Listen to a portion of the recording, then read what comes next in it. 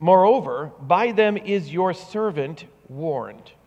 In keeping them, there is great reward. Who can discern his errors?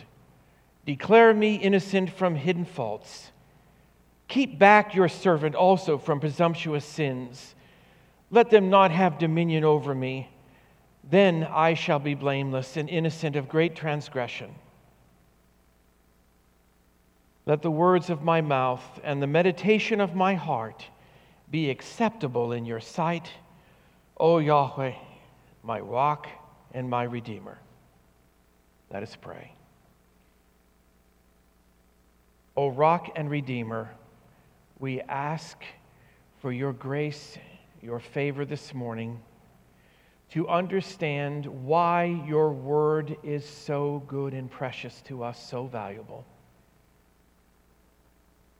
Teach us again why we have more reasons to love you, the God who has revealed himself to us. That we might worship you and offer up our lives to you in praise for who you are and what you've done. It's in Christ's name I pray. Amen.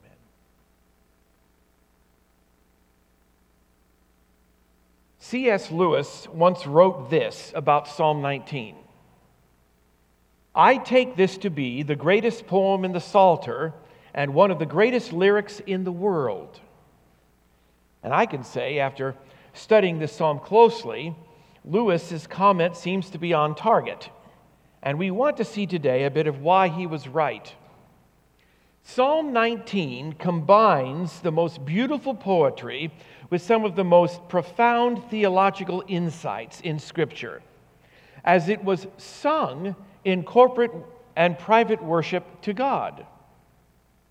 Given the first 6 verses, many theologians in the history of the church have followed Jewish tradition in categorizing Psalm 19 as a creation psalm, or perhaps more accurately called a psalm of praise to the Creator. And there are many of those in the Psalter.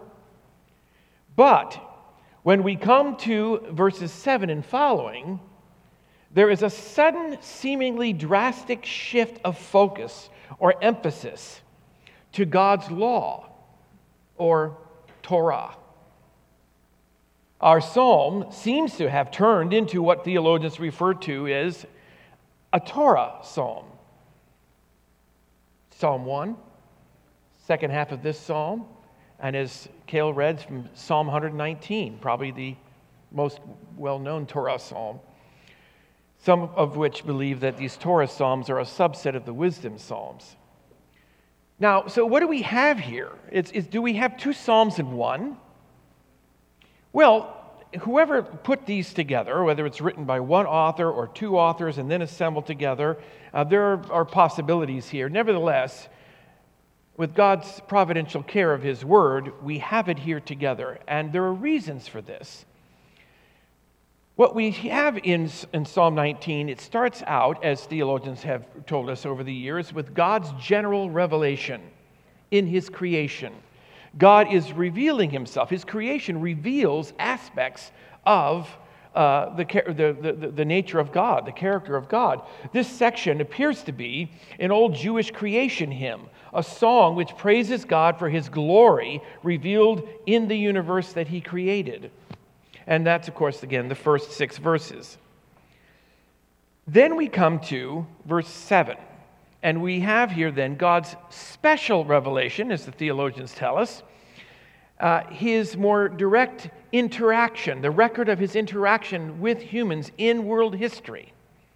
And then the revealing of His mind and His will. And so His law, His word, His special revelation.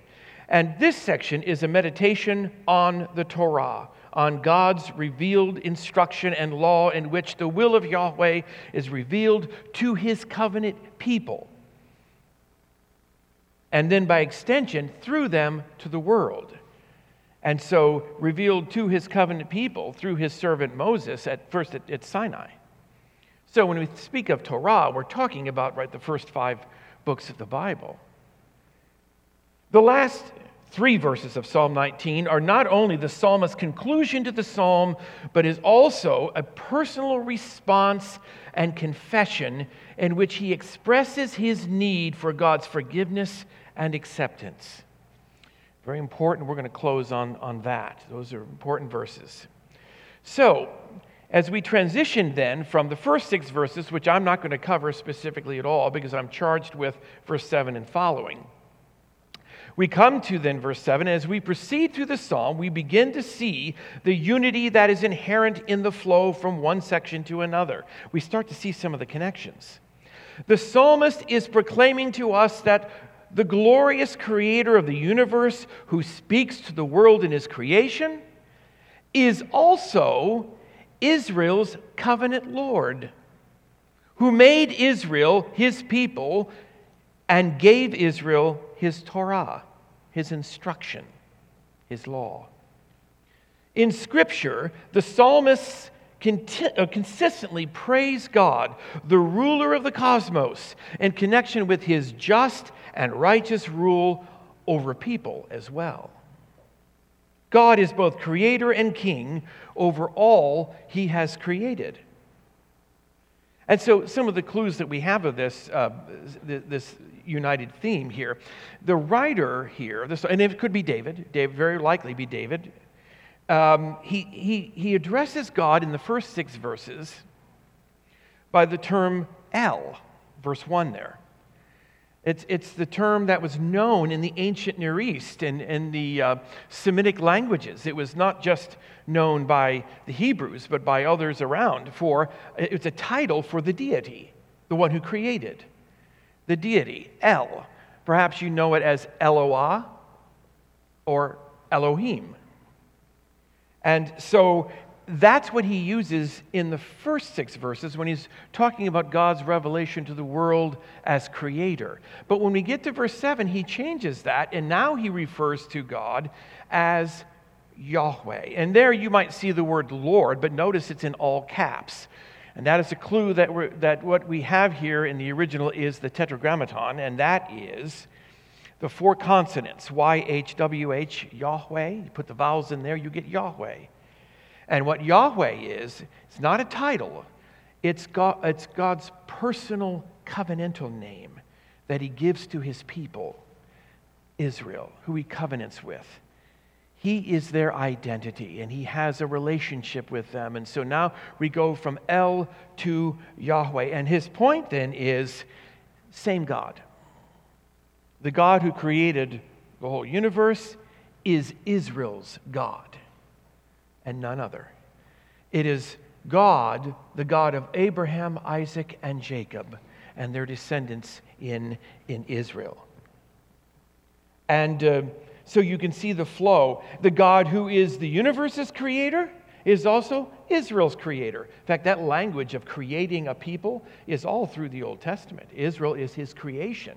And what we have here, I can't develop this, but what we have here is a hint or a glimpse that at that time in redemptive history, Israel was God's new creation people, a new humanity for a possible new creation at that time, who is to occupy a new Garden of Eden in the Promised Land. God is making all things new. Now, obviously, we see as we read through the Bible that didn't ultimately work or solve it, but God knew that, and that was a step along the way to the new creation that came later in a greater mediator, Jesus Christ. But still, the themes are here. That's here. Israel is God's creation. And then we see also that Torah is God's creation, or God's gracious gift to his covenant people, and through them, his gift to the world.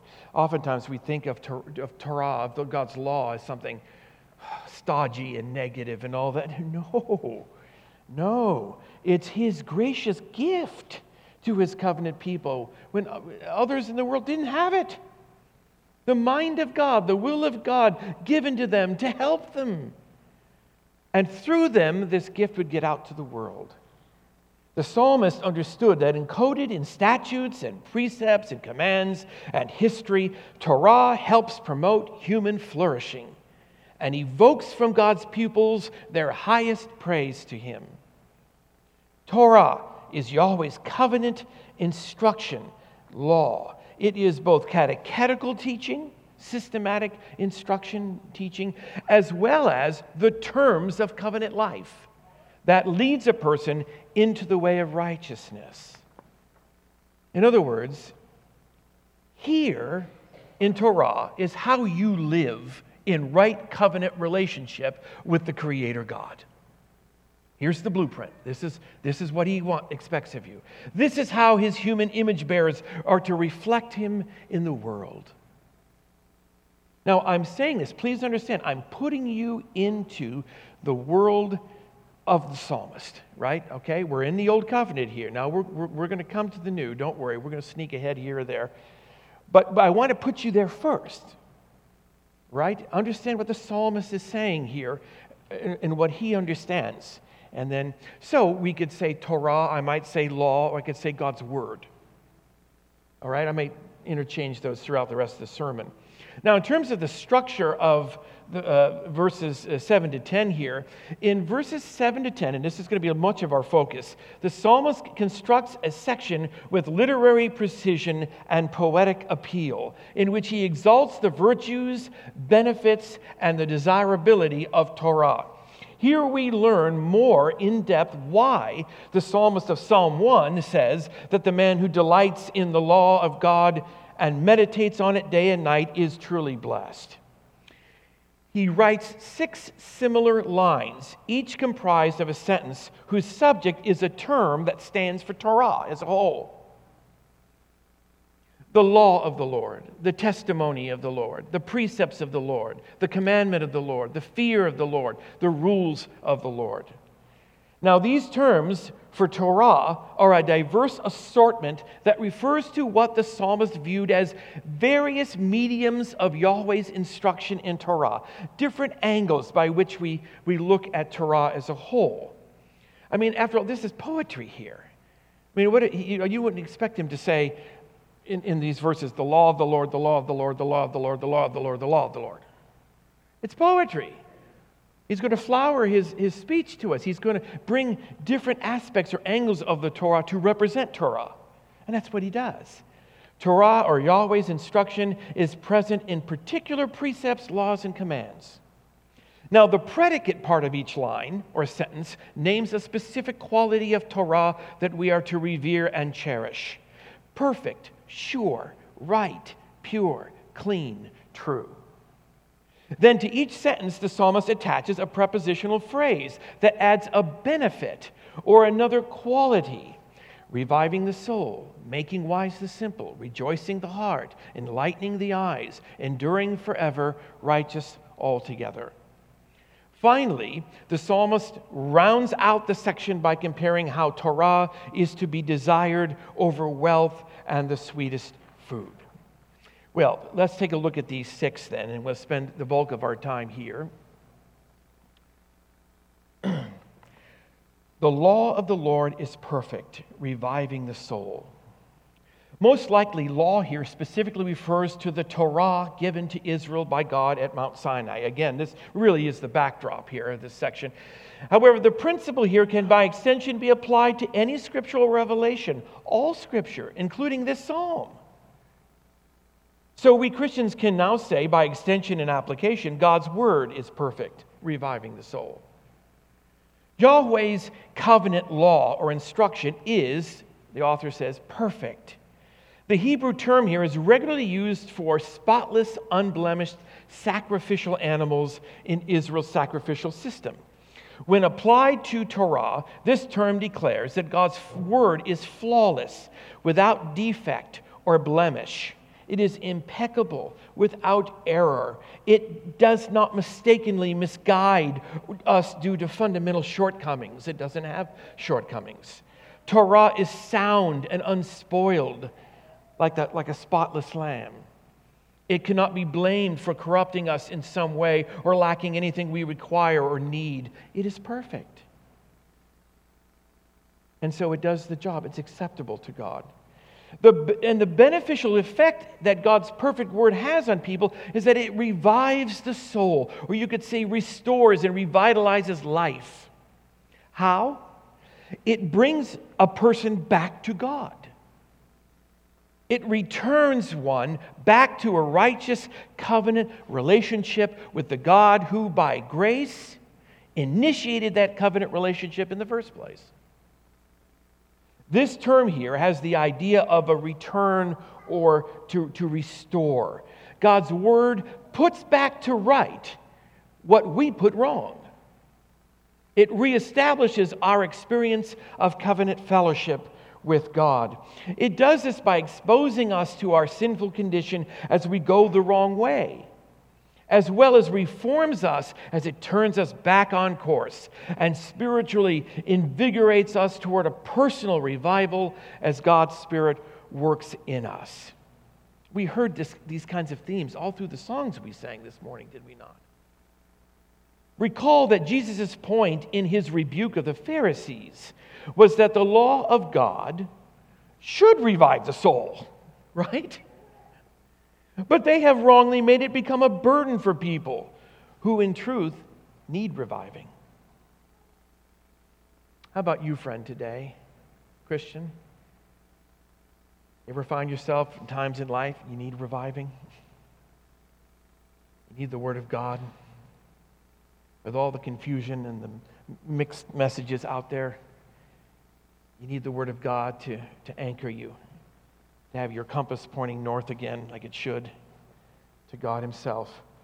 Fellow believers, no matter what poor spiritual condition we might be experiencing in the moment, if that's the case with you, or no matter what event or situation that might have led to our wayward condition, no matter how badly we have jumped off the tracks on our spiritual journey, God's Word is His means of grace, intended to turn us back from the path of folly that we are on, showing us how to return to God, how our relationship with God may be restored and renewed and refreshed.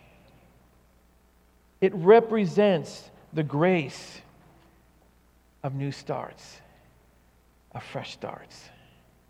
Now, I'm not talking that we're converted again and that we need to be converted over and over and over. I'm not saying that. Goodness, not in this church. But, I understand. That's not what he's saying. What he's saying is that in the midst of covenant life, we can go wayward, can't we? The old ways of thinking, the old things that we valued that we shouldn't, the old idolatries come creeping back in from time to time, don't they? And the Word of God helps us jettison that and get back on course and help restore a sweet fellowship with our God.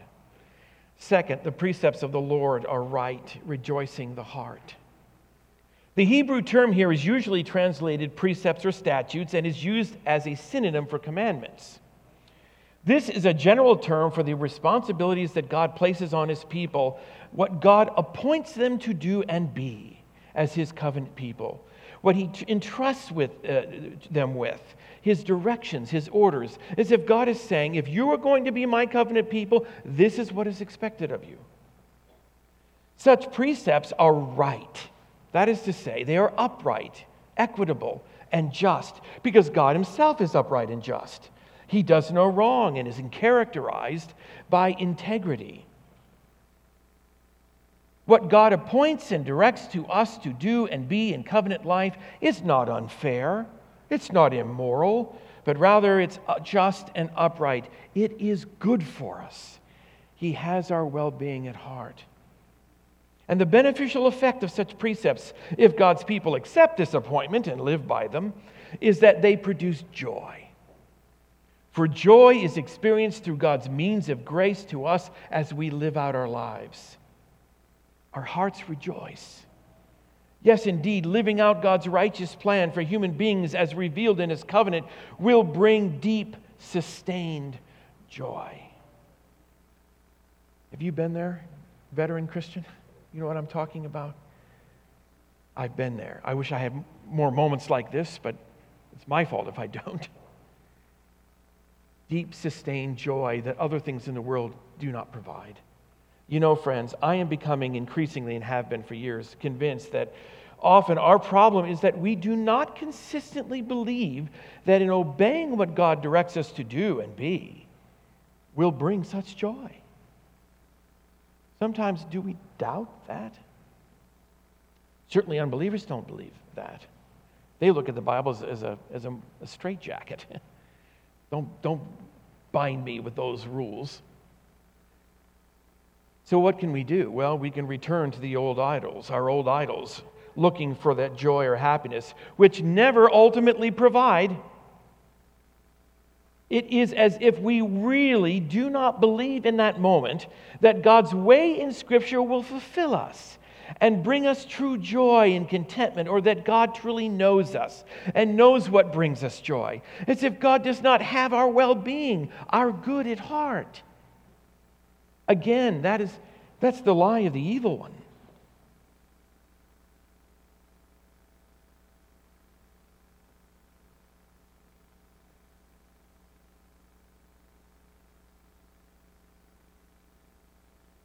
I think I skipped one here. Okay, we'll come back to it. That's the lie of the evil one to us. Remember what he said in the garden to Adam and Eve. God's not trustworthy. You can't believe him. What he has for you isn't going to bring you joy. See, he knows. He knows that what you need is to be God's yourselves. And he lies about God caring about his people. The truth is that the effect of living in idolatry against God's covenant law, his revealed will, leads to sadness and emptiness and insecurity and ultimately ruin. Not true lasting joy that corresponds to who we really are, to how we have been created in God's image and what he has appointed us to be as his redeemed people. God's word does bring joy, and we need to read it and live by it. And the question then is, do we believe that? Do we believe that? As our life then will reflect that in how much we want to be in the Word. That'll be an evidence of that. Let me back up and do the one I missed. The testimony of the Lord is sure, making wise the simple. Verse 7, testimony is a general term referring to God's covenant declaration to Israel of his terms for life in the covenant and his laws and commandments. The word testimony, though, shapes his law as a more, now get this, direct and personal matter between God and his people. God's testimony to us is God speaking the truth to us based on his authority and the integrity of his character. His word is sure, as our author says, because God himself attests that it is so. He gives testimony to its truthfulness. And so because God declares his word as true, including his laws and commandments, it is then sure. And what did he mean by sure? It is reliable and trustworthy. You can trust it because you can trust God himself. God's word has integrity as truth because it is from God himself. And so we can trust and obey it with confidence and security. The beneficial effect of God's trustworthy testimony is that they make wise, or the simple one, wise. Often this refers to a young person, right? Who has little life experience and training, is therefore without knowledge of how the world really is and how life works, and one who lacks the discipline to live it rightly. I've been there. We all been young. But to be simple does not necessarily mean a young person. Simple is simple-minded, lacking experience in making sound moral choices, dangerously naive, ready to believe anything and easily led astray, one who wanders into all kinds of mischief. Wisdom is the discernment to know the truth and apply it in all of life's circumstances and situations. It is demonstrated in the disciplined and productive life. Of course, always giving credit and glory to God for such wisdom. God's word turns a person around from folly to wisdom, enabling him or her to discern what is ultimately true and false, what is truly good or bad. To learn God's instructions and live by them is to come to know wisdom. Without Scripture, there can be no true godly wisdom. Do we humans really view God himself as trustworthy and reliable to give us needed wisdom for life? You see, God knows what is true and how to make us wise, and our regular time in the Word, or lack of it, can be an indicator of whether or not we practically believe that. How many times have I kind of gone through my day or my week as if I got it handled, God? I got it handled. Where I need His Word every day to give me the wisdom by which I live. And so what happens sometimes then when some crisis comes? Oh, then we go back to the Word, right? Then we get on our knees and pray. Now we need the wisdom of God. All right, but the one who is in the Word it's like a confession. Lord, I need you. I need your wisdom. I've got to have this more than food, more than air. I need this for life with you, for spiritual life. And of course, as we said, the evil one will tempt us not to trust God. Not to trust God, that He has our welfare at heart. Skip forward. The commandment of the Lord is pure, enlightening the eyes. The psalmist uses the word commandment in the singular here in order to refer to all the commandments and provisions of the entire law of God. The commandments of the covenant law are pure and uncontaminated, empty of anything that would taint or corrupt God's law. They are without any imperfection. They are unsullied or unpolluted, like pure gold. No harmful alloys in God's commandments, so to speak. And because God's commandments are pure, they enlighten the eyes. That is the beneficial effect of obeying God's pure commands. They enlighten our spiritual understanding and guide us in right choices, not darken our minds with deceitful, corrupt nonsense. If you live in a corrupt, evil world full of temptation to sin, such spiritual understanding is absolutely essential for life with God. Amen? Right? You know what you there? Psalm 119 says, "The unfolding of your words gives light. It imparts understanding to the simple." And later in that psalm, "Your word is a lamp unto my feet and a light unto my path." And it is not simply that God's commandments enlighten our eyes, giving us understanding and knowledge, though that's true, but even more, living by these commandments enlightens the eyes when we actually put them in practice. Obedience also breeds a deep experiential understanding that confirms in us the cognitive understanding when we read His Word, the truth of God's commandments. He really does know what He is talking about. God really does know about life and reality, about His creation and His human creatures. You ever have any of the aha moments in your life where the circumstances that you have, God teaches you in that. The Word of God is brought to your memory again, right there in that circumstance. And you're like, I get it now. Well, it's not like you didn't get it before. You got it in terms of reading the command. But now it's experientially realized. It's confirmed. It's cemented in there. And the Spirit uses that. And then all of a sudden you realize, He's right. Of course He's right. He's right. And we are motivated then to live accordingly. Next, the fear of the Lord is clean, enduring forever. We have a bit of surprise here in verse 9. Now, I remember when I was a young, handsome kid in elementary school. Is there a problem there? Okay. Our teachers made us take the IQ test for that age. Any of you remember that long ago? One of the skills tested was the ability to group things accurately to determine which item fits in a specific group or category and which do not. I was genius level at that, man. And now look at me. It's a great feat if I can match my socks in the morning. You would think that we would grade out as having a high intelligence by figuring out that the phrase, the fear of the Lord, stands out as not fitting in with the rest of the phrases. Law, testimony, precepts, commandments, rules, fear? How does that fit in? What on earth is this doing here? Well, for the sake of time, let me cut to the chase. Regularly in Scripture, especially in the wisdom literature, the fear of the Lord is intimately connected to objective, special revelation from God, which can be taught and memorized, and which is to be believed and followed. The fear of the Lord is linked to God's objective, special revelation time and again. And doing this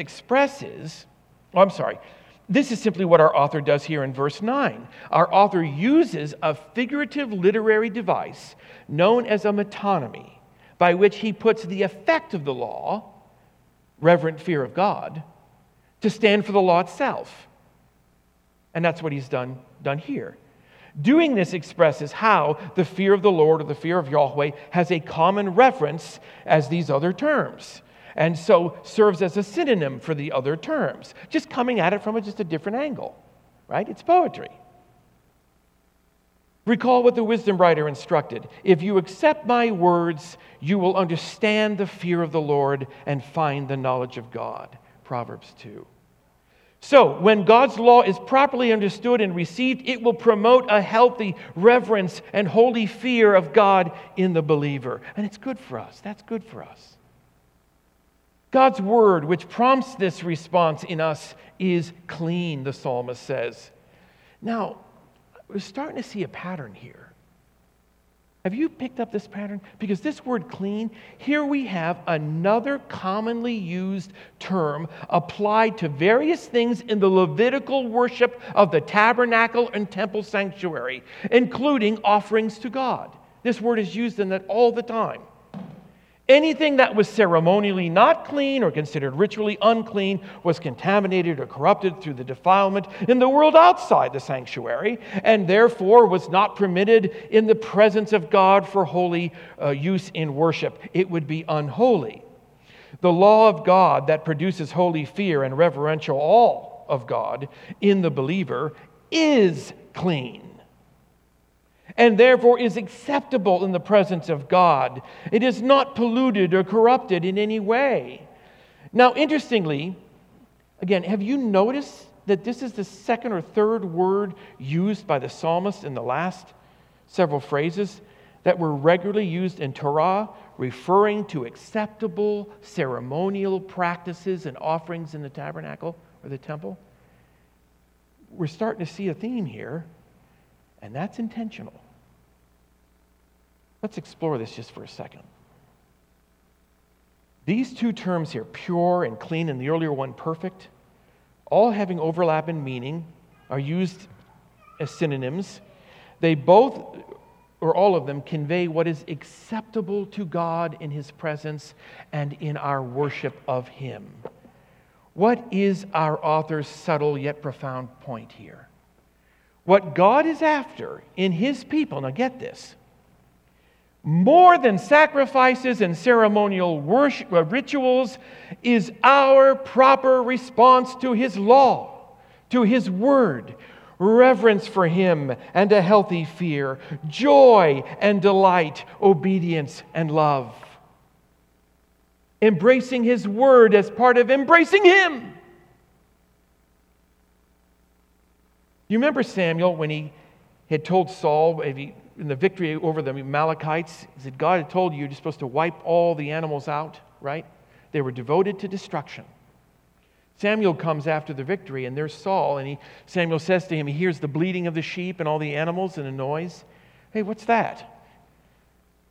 And Saul says to him, we kept some of the animals back for what? Do you remember what it was? For sacrifice, right. And what did Saul say when Samuel was saying, it's not what you were told to do? Saul says, well, essentially he said this, I feared the people. As king, he's supposed to fear his covenant God. He feared the people. and thus he kept them for sacrifice. And Samuel says to him this, that to listen and obey God's word is better than sacrifice. That's what God wants. Sacrifices have their place. But what God is really after is that we obey his word, that we reflect him. You see, our author knew what Samuel knew, that obedience from a heart that loves God as well as fears him, and a heart that delights and rejoices in his word, is the offering that God desires and accepts from his people. You know who else understood this? Our Lord Jesus, who said, if you keep my commandments, you will abide in my love, like Jesus himself abided in the Father's love. You know who else understood this? The Apostle Paul. Remember these words from Romans 12? I appeal to you, therefore, brothers, by the mercies of God, to present your bodies as a living sacrifice, holy and acceptable to God, which is your spiritual worship. Do not be conformed to this world, but be ye transformed by the renewal of your mind, that by testing you may discern what is the will of God, what is good and acceptable and perfect. Sound like Psalm 19 there? And other passages in the Old Testament? Oh, yeah. Yeah, that's right out of the Old Testament there, what Paul is saying. The question to consider is this: do you and I understand this as reflected in our love for reading and obeying God's word, our devotion to him? Okay? See, the beneficial effect of God's law in being clean and acceptable in God's presence is that it lasts or stands forever. God's word will endure forever because God himself is eternal and his word is truth. As Jesus himself said, heaven and earth will pass away, but my words will not pass away. Remember that, friends, when we are tempted to think that our culture or society is what will last. And then we have the fear of man and want to just fit in. It's not going to last. Nations come and go. So, question, what characterizes us? The fear of God or the fear of man? Okay, in answering that question, answer this one. How much time do we spend receiving messages from our current society and culture in comparison to the time we spend with God in the Word and prayer? What are we doing in our routines that are putting messages in our heads? From the media, movies, music, whatever. Compared to the time that we put God's Word in our heads. We've got to be honest with ourselves. As humans, we do what we want to do, don't we? Isn't that really human nature? We do. But the Word is precious, and we need it. Finally, the rules of the Lord are true and righteous altogether. Thanks for bearing with me in this. The Hebrew term for rules here has a legal and judicial framework to its meaning, and often understood as rulings, decisions, judgments. But here our author probably is referring to particular laws in Torah by which God helped Israel's judges to decide civil cases among the people concerning various rules of daily covenant life, the book of the covenant. And they became normative then to help the people. Our author says that these laws or rules are true. Something that is true is that which is faithful and reliable. In other words, something that is true faithfully corresponds to reality and is therefore reliable. If it is true, it is because it is real and right. And at this point, that's the point of legal cases, right? To get to the truth. All of God's laws and commands help us do just that. Because God is true. And the psalmist's conclusion is that such rules and laws are being true because they're righteous altogether. Right? They're righteous. All of his rulings are righteous. They are consistent with the standards set in his covenant and in keeping fellowship with him. We can trust God's true, dependable, and righteous word. Wow, that's a mouthful. That's a lot. But the benefits of God's law, what it does for us, how it helps us. And you know what he says? He says that in verse 10 and 11 there, moreover, to be desired are they than gold, even much fine gold, sweeter also than honey and the drippings of the honeycomb. Moreover, by them is your servant warned, in keeping with them is their great reward. The value of God's word it's greater than a couple of examples that he gives that were so valued in the ancient world. Well, gold, even today. Gold is the standard, right? The standard for wealth and power and security. But as God said to his prophet Ezekiel, that hey, don't you take comfort in your own wealth or your own gold, because that's not going to help you come the judgment day, the day of the Lord's wrath. So the gold can't make us secure in the big picture of life itself. Gold can't do it. Even much gold, it says here, even much fine gold, the purest of gold, and lots of it. Much more valuable than that is God's word. And then the honeycomb, the honey, that was a luxury back then. That was a delicacy. Most of the honey they used were from the palm dates. That was the common honey for the common folk. So honey that came from the bee, from the hive, that's a luxury. And it's the sweetness of the honey, right? A pleasurable experience. That's the word of God. It's more of a pleasurable thing to you than tasting honey as a sweetener, because they didn't have much sugar cane there. And then look, he says, moreover, by them your servant is warned, and in keeping them there is great reward. It's the penetrating, two-edged sword of God's word, right? On the one hand, it'll tell us things that are encouraging, that points us to the truth, that gives us heart, that to take heart, and it declares the blessings of God for obedience, for us to follow him. And yet at the other side, he gives us warnings, consequences for if we don't, like a parent. Many of you kids here, you get warnings, consequences if you don't obey. Okay, your parents are helping you. They're putting parameters on you, limits to help you because they know what's best for you. And so the consequences God uses to warn us, that we need that. We need both. And God uses that. It helps us. Notice then in the last 3 verses here, who can discern his errors? Declare me innocent from hidden faults. Keep back your servant also from presumptuous sins. Let them not have dominion over me. Then I shall be blameless and innocent of great transgression. Stop there for a sec. It's as if the psalmist, and especially if it's David, it is if the psalmist realizes that he's got a problem. In light of God's great revelation in creation, in light of God's great revelation in Torah, in the law, and his desire to keep it, so that in keeping the law, he can offer that up to God.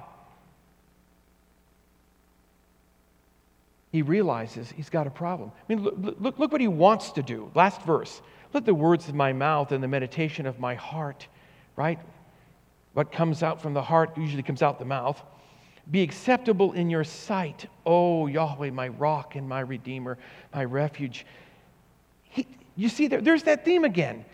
I want you to accept me, God.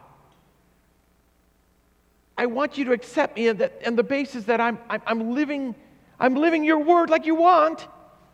Here's my offering of myself, living out your word, being the human you created me to be. That's what I want. Got a problem. The psalmist knows, even David knows, I can't do this.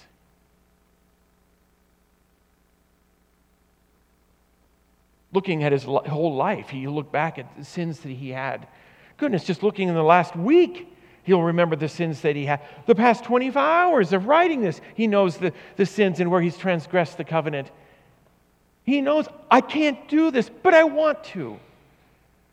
I want to offer up myself as a living sacrifice, holy and acceptable unto God. That's the offering that pleases you. Of course, God provided the provision of the sacrifices in the Old Covenant. He provides those because we need them, because we're sinners. But that doesn't mean that that's what God is after in the end. That's not what God is getting at in his whole plan of redemption. And the psalmist realizes this. He knows he can't offer himself up to God.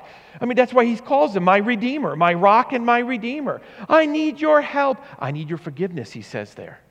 Because it's not only the sins I know about, it's the sins, my unwitting sins, that I don't even know about, as Leviticus points out. that I don't even know about. And it's not because these sins are so small. It's because these sins become so characteristic. It's like our default mode, and we don't even realize them. That's his point. I need forgiveness. I need your forgiveness. And thank God for the sacrificial system. Absolutely. But that was provisional. The blood of bulls and goats was provisional to deal with human sin and have a judicial basis that God, being holy, can deal with sin. Something has to die for humans to be bought back from slavery to sin, right? And so he knows that. And guard me. It's not, I need your forgiveness and I need your protection. Guard me from the presumptuous sins. What does he mean by that? Well, the sins where I fail to realize who I am. I'm human. The sins that I do when I fail to embrace my creatureliness and I grasp at deity. And I want to play God or think I don't need you. I can live this life on my own. Protect me from that. Guard me from that. Don't let me go there. That's what he's saying. Don't let me go there. I want to be innocent in your sight. I want to be blameless. I want to be accepted. I need you, God. Now, the interesting thing here is this. If David wrote this, who was supposed to be, by the way, thanks for your patience. We're coming to Christ now. Who was supposed to be the one who lived out Torah for the rest of the covenant people to see as an example? Who was supposed to be the one who was the faithful covenant keeper, the faithful Torah keeper for the people? The king. The king. Psalm 1 says it as much. Blessed is the man. I know by application you can say it applies to men and women together. Yeah, I agree. But I think originally, blessed is the man. Well, the first application is to the king who delights in the law of God and meditates on it and does it. Have you noticed this pattern in the Psalter? A deliberate ordering of the Psalms. Did you know this? That right next to the Torah Psalms, you have kingship Psalms, royal Psalms. Did you know that? They're placed right next to each other. Psalm 1, Torah Psalm. Psalm 2, royal Psalm, kingship Psalm. Psalm 19, Torah Psalm in the second half. Psalm 18, royal Psalm. Psalm 119, Torah Psalm, all around it, royal Psalms. That's not just coincidence. It's the king who's supposed to live out the Torah and be that example and show the people the way to go so that they can offer themselves up as living sacrifices, holy and acceptable unto God. And it's obvious in the Psalter that you could tell that they knew the kings they had in their history. Right? Who are the best? David? Josiah? Maybe? Asa? Hezekiah? The best of the lot. And even they failed to be the consistent, perfect Torah keeper, faithful covenant keeper, even though there was a lot of good there. And the Psalter then they know this. The psalmists know this. And so in the royal Psalms, there's this hint of looking forward. They look forward. They realize we don't have this king yet. We need this king, this Mashiach, this anointed one, this holy one. And hundreds of years later, enter onto the stage of world history, Jesus of Nazareth, in the line of David, the king. The king, the God-man, who comes, and as he comes, he perfectly fulfills Torah. He lives out Torah. He is the perfect covenant keeper. He does it.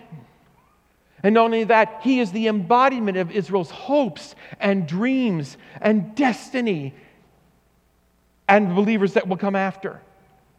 He, in himself, fulfills the law and thus replaces it in that sense. He fulfills it in himself. He is Torah incarnate. This is what it looks like to live out the covenant faithfully and be right with God. Look at Jesus. Show me Christ. Show us Christ. That was terrible, but you got the point. Look at Christ. He does it. And that's why we as Christians now, we read about the Torah and God's Word. We want to follow the will of God, but it has a Christ shape to it now. Torah has a Christ shape to it. He is now the focus. He takes the law and he ratchets it up even higher to the level of the heart. Ever read the Sermon on the Mount? There it is. He then helps us. How? Let me ask you a question. Can you relate to the psalmist? Do you ever read in the New Testament there and what God expects through the Sermon on the Mount, and all of a sudden it dawns on you,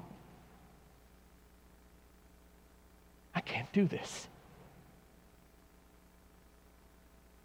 You look at your life and you see the sin of your life and you're like, man, I haven't done this.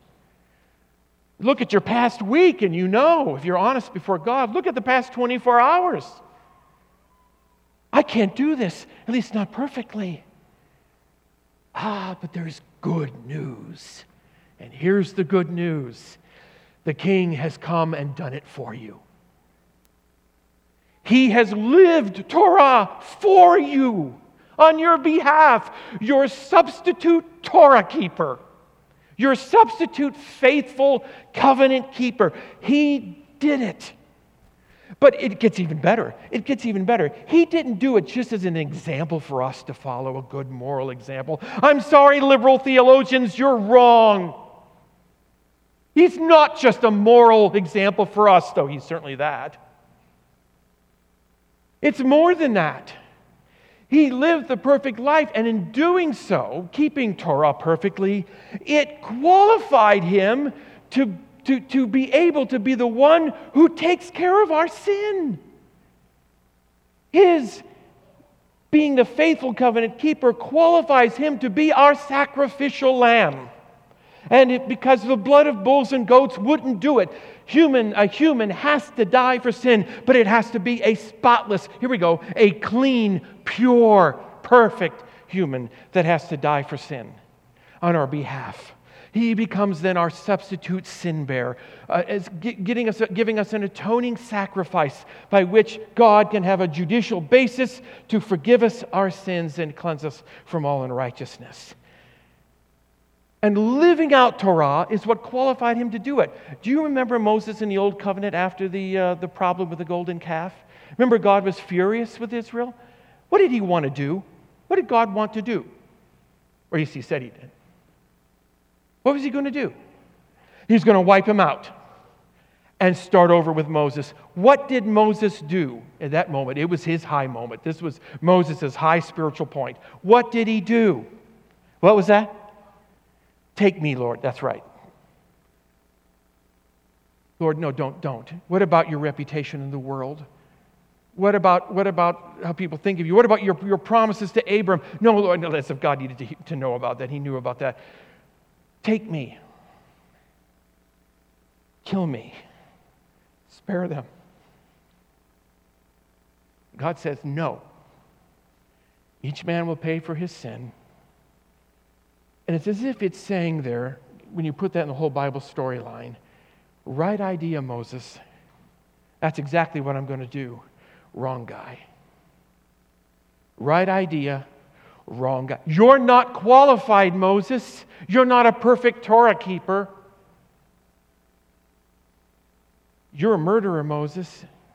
You murdered that Egyptian. You're not perfect, but you're on the right track. And when later on comes Jesus of Nazareth, the one who does do that, who lives Torah perfectly, and he's the right guy.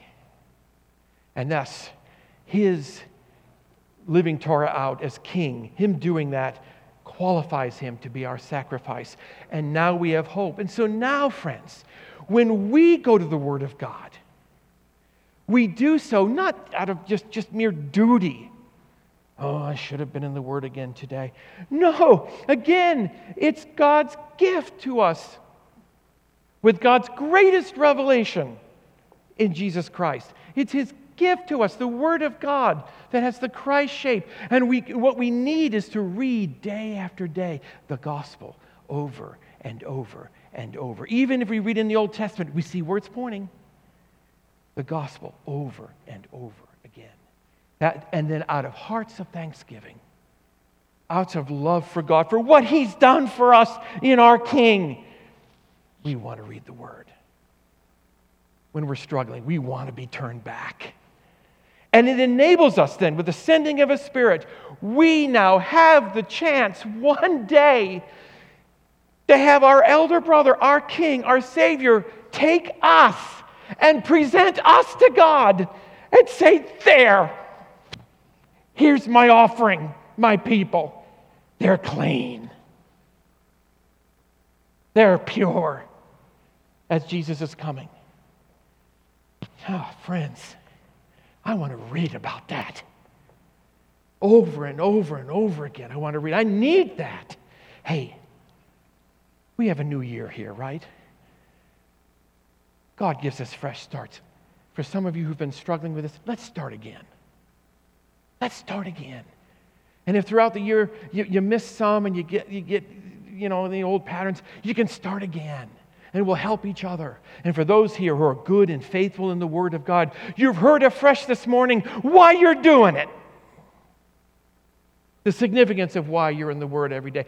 Thank you for that. Thank you for what you're doing. Let's all help each other and help the rest as we start into a new year.